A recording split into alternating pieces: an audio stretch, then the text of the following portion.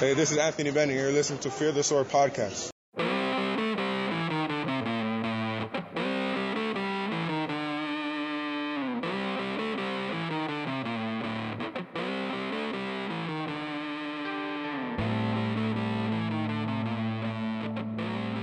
Hello and welcome everyone. My name is Trevor Magnotti and this is the Thick Jacked Frames podcast, Fear the Sword's NBA Draft podcast. The 2019 NBA Draft is now 17 weeks away, and your Cleveland Cavaliers are set to pick 3rd and 21st as we record today on Thursday morning. I hope everyone has had a good All-Star break and has been surviving without Cavs basketball. For myself, I've been catching up on my paramours over in EuroLeague with my favorite overseas players and watching a lot of SEC basketball. It's weird, but the SEC is actually good at basketball this year.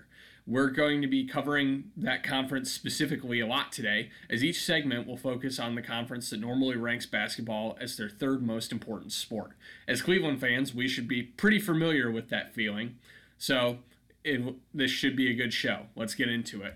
First, with a couple pieces of news to break down here, both injury related. First, Kansas State's Dean Wade suffered his second foot injury in last Saturday's loss to Iowa State. Wade's a first-round prospect, kind of on the fringes as a 6'9 stretch 4 with pretty good shooting touch on pick and pops and defensive awareness, and you can make an argument that he should be on the table for the Cavs' second pick.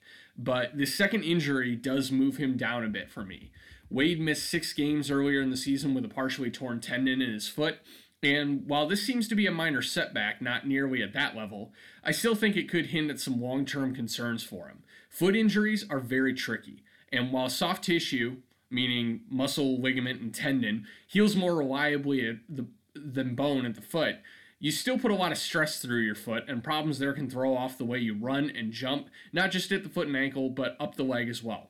Medicals are probably going to be a very big deal for him in the pre-draft process, and I'm probably going to be moving him down a little bit, even though he doesn't look like he's going to be missing a lot of time with this specific injury. The other injury doesn't impact a true NBA prospect himself, but it may open up some opportunities for legitimate draft prospects. Reed Travis of Kentucky sprained his knee against Missouri on Tuesday, which is going to open up time and creation opportunities for the Wildcats' biggest draft prospects, Keldon Johnson and PJ Washington. Travis takes on a lot of elbow creation opportunities in Kentucky's offense, and you have to think that some of those possessions will go to Washington as their other power forward that creates a lot from the same spots. But Johnson getting more responsibility is the bigger thing that I'd like to see with Travis's injury. He has an issue where he drifts in and out of games a lot, and he can go disappearing for large stretches of games, especially on the offensive end, and doesn't really seem to be very involved from a creation perspective. This injury could take a step towards helping us see if that's a schematic issue, as we've seen with John Calipari teams before, or if it's more of a Keldon Johnson problem, which could be because passiveness has been something that has been on the radar with him since his high school days. So this should be interesting. Hopefully, Travis makes a quick recovery. Kentucky's a very good team and they need him to be successful, but we can still derive some value out of him missing some time because we'll see how each of these two guys ends up compensating for that in Kentucky's offense. But unlike in most years, we aren't here just to talk about Kentucky when we say we're going to focus on the SEC. Our prospect of the week comes from the state to the south of Kentucky, and while he's coming off arguably one of his worst games of the year against the Wildcats last Saturday, he's still a lottery-level player who isn't getting enough love in mainstream draft circles. When we come back from break, we're going to dive in on Tennessee's Grant Williams.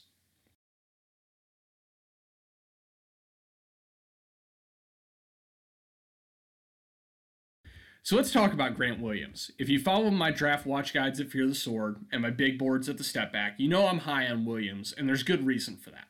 Outside of him being a candidate for National Player of the Year on one of college basketball's best teams, Williams represents a skill set and player archetype that should translate very well to the NBA. He is currently ranked as my number 14 prospect at the Step Back. And he is a guy who is seen in the 20s on a lot of major draft boards. So again, a guy that could be a lottery value that could be available for the Cavs at that 21st or 22nd pick, wherever the Rockets end up placing them. So let's dive in a little bit on first the background information for Williams. Williams is a junior for Tennessee. He plays power forward primarily for them, but he's a young junior. He's still 19 years old and is going to be turning 20 just before the draft. So that puts him about a year behind most juniors in terms of development. There's still some development potential there that we wouldn't normally see from guys who are his year in school. He's a 6'6" power forward who weighs 235 pounds. There isn't a good quality wingspan measurement for him at this point, but probably safe to project him at around 6'9" or 6'10" in terms of wingspan. So he's a little bit undersized, but we'll get to why that isn't as big of an issue for me. The statistics for him: 31.7 minutes per game, 19.1 points, 7.6 rebounds, 3.3 assists, 1.2 steals, and 1.5 blocks per game. Shooting splits: 58% from the field, 34% from three, 83% from the line. So does a little bit of everything and has pretty good shooting splits here. If you want a good representative game of Williams' skill set, this is something that I'm going to start putting into these prospects breakdowns, because it's one thing to listen to me sit here and talk about these guys and everything that they can do, and it's another thing to be able to go after that and go see for yourself. So I want to give everybody a good opportunity to see what this prospect looks like, both positives and negatives. So a good representative game for that is going to be from the NIT tournament, their matchup against Kansas. He had 18 points, 8 rebounds, and 6 assists in that game. Played very good defense against Dedrick Lawson, who's a draft prospect for Kansas and is probably their best scorer. So I think that game is a really good indicator for what I think Williams' skill set is. So let's get a little bit into that. First, talking offensive strengths. Williams is a very versatile player. He can do a lot of different things and floats between different roles for Tennessee depending on what the lineup is and the situation is. He can drift from a post-up player to running pick and rolls to setting screens to spotting up on the outside, all within the same possession, and does so frequently. So that's something that is really interesting with him. The things that make Williams really good, though, are particularly his ability to drive on face-ups and draw free throws. He is a very good driver, using his shoulders and his upper body to be able to dislodge defenders and be able to carve out space in the mid-post and on his way to the rim. He's a quality finisher. He has really good touch, and that's something that's very important. And this year, he has exploded in terms of his ability to draw free throws. He is great at finishing through contacts, and he's averaging 9.2 free throw attempts per 40 minutes, which is absurd. You would like to see a player of his usage be around 6.5, maybe 7 is acceptable. 8 is really good. 9 and over 9 is great for a guy, for being able to project drawing contact and finishing through contact at the NBA level. And that's good because Williams is going to need to be able to do that a lot because of his size. In addition, he has really good footwork coming off of screens and is able to get into his jumper really well. That's something that he doesn't do a lot of, but when he does get the opportunities to come off screens and get into a mid-range shot, he does a very good job there. And his overall shooting mechanics are pretty solid from the mid-range. He gets a good lift out of his lower body. He has consistent mechanics on his release. His three-point shooting hasn't really been that strong at this point, but I think that with more time, he's going to be a guy who has the indicators that he's going to shoot. That 83% free throw percentage is really good. Combine that with his touch and combine that with the mid-range shooting, and I do think that he's eventually going to become a pretty solid shooter at the next level. Last thing I would put in offensive strengths would be his passing vision. He's really good at creating from the elbow and does a really good job of finding cutters and finding guys in the corners when he gets those creation opportunities. And that's something that's really valuable for Tennessee because they don't have many guys who can create for others in that way. They don't have a true point guard. They rely on a lot of kind of toolsy wings, and being able to have that guy that can pass to multiple areas of the court and do so consistently is very important. So overall, I think he's a very versatile player, could do a lot of different things at the NBA level, especially if the shooting comes along. But his main go-to is going to be the fact that he's great at drawing contact and finishing free throws once he gets there. In terms of offensive weaknesses, only a couple really here. I don't really think that he has high upside as a scorer just because of his size, and he doesn't have great burst and quickness. So I don't think that that's going to be something that he can be projected to, even though I do think that his scoring is going to get better. I do wonder if the shooting and passing are going to translate. We don't know for sure that he's going to be able to shoot. He looks pretty good from mid-range, and he has good mechanics from three-point land, but he really doesn't have many three-point attempts, only 32 attempts so far this season, and that's not really reliable for helping us project his shooting to the NBA level. So a little bit worried about that. Also a little bit worried that the passing isn't going to matter. I mean, he's a really good elbow passer, but in terms of passing within the flow of the offense, I don't think that he has the same level as when he's, the primary initiator, and he's just not going to get those opportunities at the NBA level unless he's a really, really good finisher. So I get a little bit concerned that while he is a good passer and that is valuable at the college level, that's not going to be something that translates to the next level.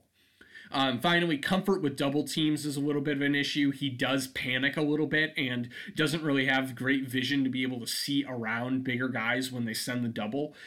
So he can be a little bit turnover prone in those situations. In particular, the Kansas game, they started double teaming him a lot with Lawson and one of their wings and late in the game, and he struggled with that. He had a couple turnovers and really didn't make good passes out of those situations. So that's something that I'm a little bit concerned with there as well. The offensive end is a little bit less important for me than the defensive end, though. I think that he's a much stronger defensive player than offensive player at this point, even though he is such a good scorer for Tennessee. And I think that that's where his value is going to come at the NBA level. Defensive strengths, we've talked about two guys so far in the past with Kobe White and Brandon Clark who don't have very good frames, very thin, have good athleticism, but aren't very strong or beefy. Williams is our first actual prospect on thick jack frames that has a thick jacked frame. His strength is one of his biggest assets. He's able to play as a 4 despite being shorter than Keldon Johnson because he has such good strength. He uses his lower body, his pelvic stability and core stability to be able to keep bigger opponents away from the rim, to be able to rotate over and block shots against bigger opponents. He's overall just a very strong player, and I think that that's going to be something that's going to work in his advantage at the next level. More important than that, though, is his intellect on the defensive end is something that is just so far advanced compared to so many other players in this class. Him and Clark in particular are on a completely different tier in terms of positional and rotational awareness than anybody else in this class. He makes good reads. He is able to switch and able to guard on the perimeter. He mirrors well against quicker guys. And he does a really good job of making those simple rotations that offer up a last line of defense contest at the rim. You can probably rely on him to be able to switch the pick and roll and to be able to take good angles and be disciplined on the defensive end right away at the NBA level. And I think that that's going to be something that makes him really valuable. In addition, despite his short size, he's a very good shot blocker. He has a career block rate of 6%, which is great for a guy his size. And I think that he is going to offer some value there just because of his mirroring instincts and his timing, being able to explode up and extend to be able to get a hand on those shots. So I think that he's got the potential to be kind of like a weak side rim protector in addition to being maybe a primary switch defender across multiple positions on the perimeter. And it's really hard to argue with that type of player. Weakness-wise, I think that there are going to be some things that he's going to have issues with, particularly athletic players. The game against Kentucky last Saturday, he really did not look good having to defend PJ Washington because Washington was just able to use his athleticism and length to be able to kind of wrap his body around him and be able to get past him to be able to get to the rim. I think that there are going to be guys that he is going to have particular issues with in terms of staying in front of them and really offering an impediment to that guy at the rim. I think of like Anthony Davis is going to be a guy who's going to give him a lot of issues at the 4. At the 3, he's going to be a guy who's really going to struggle with like Giannis types who are able to just get up ahead of steam, be able to have that strength to get into him, and also be able to blow by him with their quickness. I think that that's going to be a problem. But most guys at the NBA level are going to have issues with defending Giannis and Anthony Davis. So it's not like it's a huge problem, but we did see with Washington that he really did struggle with that. Part of the reason that he does struggle with that type of play is just he can be very flat-footed on his closeouts. I don't really like his technique there. And while he's going to make a good rotation, he doesn't do a good job of kind of keeping the guy in front of him to be able to actually make that good rotational sense into an effective closeout to be able to stop a potential shot. So that's something that he's going to have to work on, as well as footwork is going to have to improve for him to be a successful defender here at the next level. In terms of projection, I have him as a 3-4 hybrid who's going to switch across multiple positions, play some 3, play some 4, and mostly be an accessory offensive player and primary defensive assignment taker at the NBA level. So I think that he fits kind of along the mold of something a lot of different teams are looking for. He's going to kind of fit the same archetype as like Cedi Osman, but he's a different kind of player along that spectrum. I think in terms of the floor outcome for him, I think that there is going to be a situation where he's not an NBA player, because if his shooting doesn't come along and he never really does advance in terms of his footwork and that fundamentals to be able to compensate for his lack of quickness on the perimeter, I think that he is going to have a hard time making his way into the league. And I think his floor is kind of like a guy like Jonathan Holmes of Texas, who the Cavs had on a 10-day deal, I think in 2016, 2017. And Holmes, while he is a guy who has a lot of tools and has a lot of ways that he could impact the game at the college level when he was at Texas, never really translated in terms of NBA play, and ended up being a pretty good ACB player. So I think that's the level that I would set Williams' floor at. Maybe he's not a guy that is a surefire NBA player, but he's at the very least going to be able to play basketball for a long time, whether it be over in Europe or here. I think the median outcome, and this is a guy that he gets compared to frequently, particularly by Ben Rubin of the Stepien, who absolutely loves Grant Williams. Just like with Brandon Clark, you have to read Ben's stuff on Williams because he does a really good job of making the case for why he's so valuable. I think that a median outcome for him is probably Jay Crowder. Again, undersized guy who played full-time 4 in college, has a good amount of strength and really good intelligence on the defensive end, and most importantly is able to kind of flip back and forth between that 3-4 spot, is able to take on defending centers and power forwards in some lineups, is able to take on defending some small forwards and some shooting guards if it's needed, and really is able to be a versatile player for you to play in a lot of different lineups. Again, the shooting aspect there is pretty similar as well. Maybe Williams ends up being a pretty good shooter for a couple seasons and then kind of regresses for other seasons. That's a very good, that's a very likely outcome for him. So I think that being a player on Crowder's level is, while it's not super enticing, especially for Cavs fans to hear because he was so terrible here, that's a guy who's going to be a rotation player in the league for a long time. And when you're picking 22nd, you're looking for that type of guy.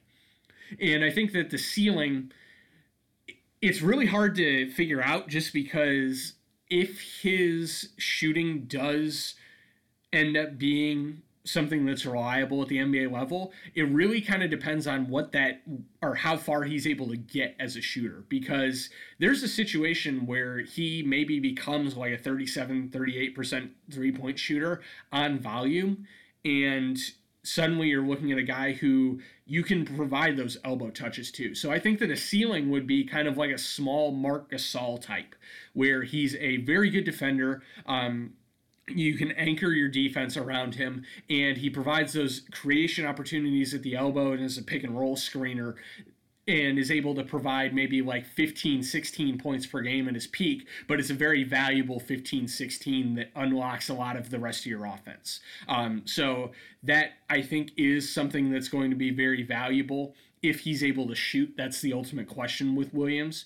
I think that he is going to be able to, maybe not at the level of a Gasol, but at least at the level of a Crowder. And I think that that makes him a very valuable potential player because of his versatility and because of how much he can do on the defensive end and how important that would be for the Cavs. That's why I would love the Cavs to take him, because if you grab him, suddenly you have Williams and Osman being able to defend the two primary assignments on the other team every night, and you're able to have some of that off-ball offensive responsibility be shouldered onto them that the Cavs really don't have right now. So I really like that fit, and I think that you can get excited about him as a potential 3-and-D type that could be a little bit more if he's actually able to shoot. So let's shift gears here a little bit. We're going to take another break. We'll come back and we'll talk about our 3 games to watch for the week in terms of who to watch for NBA draft prospects.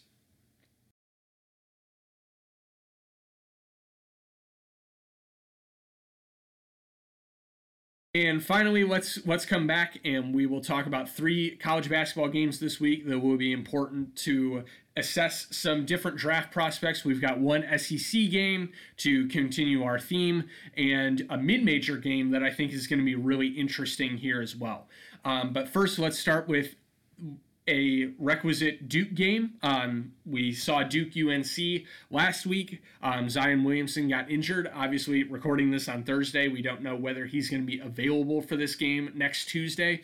But still, something that's going to be interesting to watch regardless, because Duke is going to be playing Virginia Tech at 7 p.m. on ESPN on Tuesday night.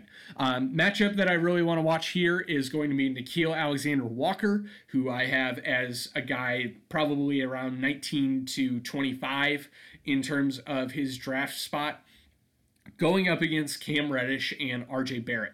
Barrett and Reddish really struggled to score consistently in that UNC game. And part of it was because both of them had to contest with Cam Johnson, who was a very good defensive player for UNC, and they really struggled to be able to create efficient offense having to defend him. So I look at this game and I see Alexander Walker, who's a very good defender, good positional team defender, as well as Roberson for Virginia Tech, who's their other wing. If he's healthy, that's going to be a very good matchup on the wing. Reddish really struggles with with creating, and I think that he could be able to use his strength to be able to get leverage on Alexander Walker, but we'll have to see. And Barrett is going to have a really difficult time trying to defend Alexander Walker through pick and rolls because he's a very shifty and very strong, or very smart cerebral pick and roll scorer.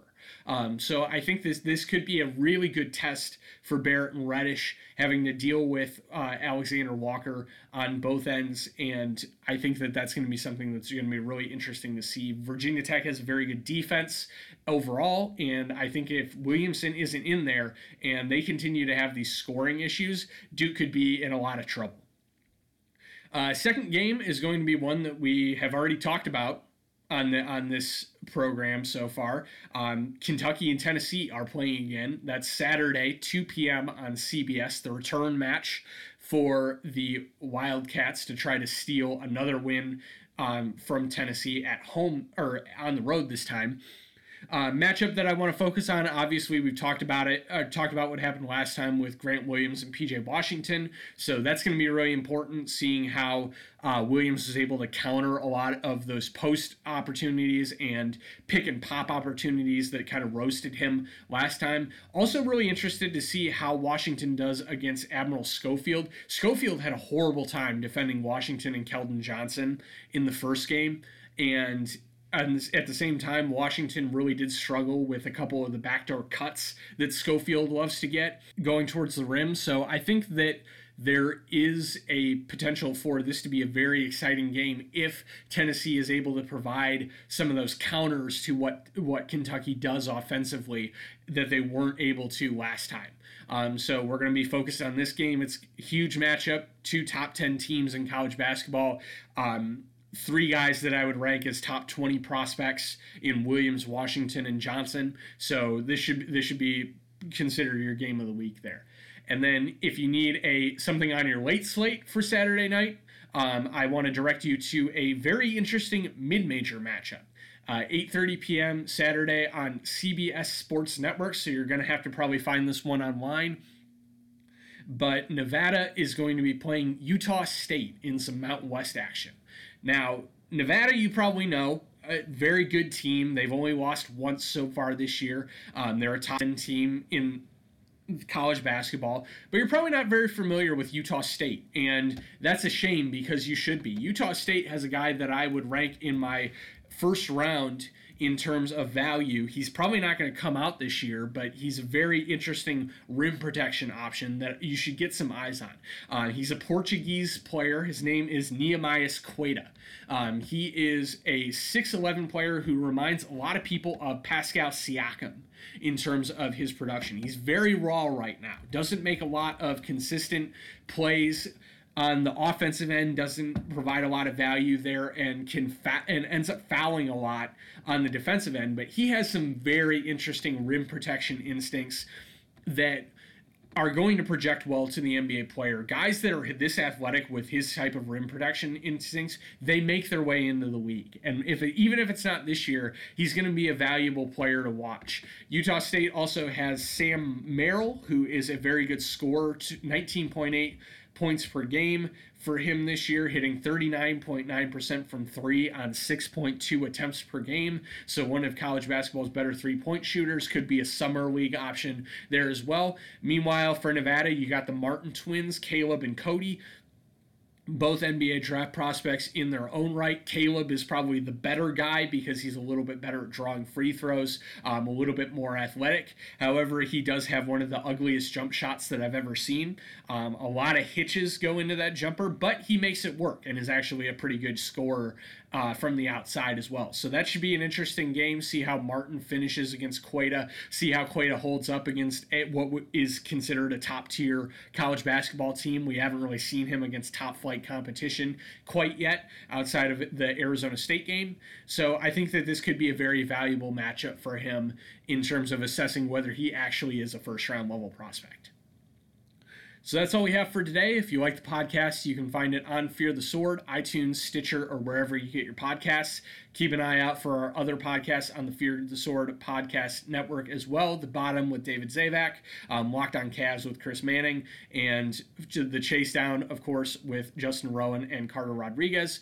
The best way to support is to subscribe and leave a review for all of us, which helps more people find the podcast. We'll be back next Monday with another episode and another prospect to break down. In addition, we'll be doing some mailbag questions, so send in your draft questions to feartheswordpodcast@gmail.com or hit me up on Twitter @illegalscreens, and we'll get to your questions next week. Hopefully we can answer some draft questions you may have about some lower level prospects, or if you have questions about John Morant, RJ Barrett, or any of the guys at the top, we'd love to cover those too. So in the meantime, enjoy some college basketball, enjoy the Cavs being back playing the Phoenix Suns, so some more college level basketball, and we'll see you guys next week. Stay thick and stay jacked.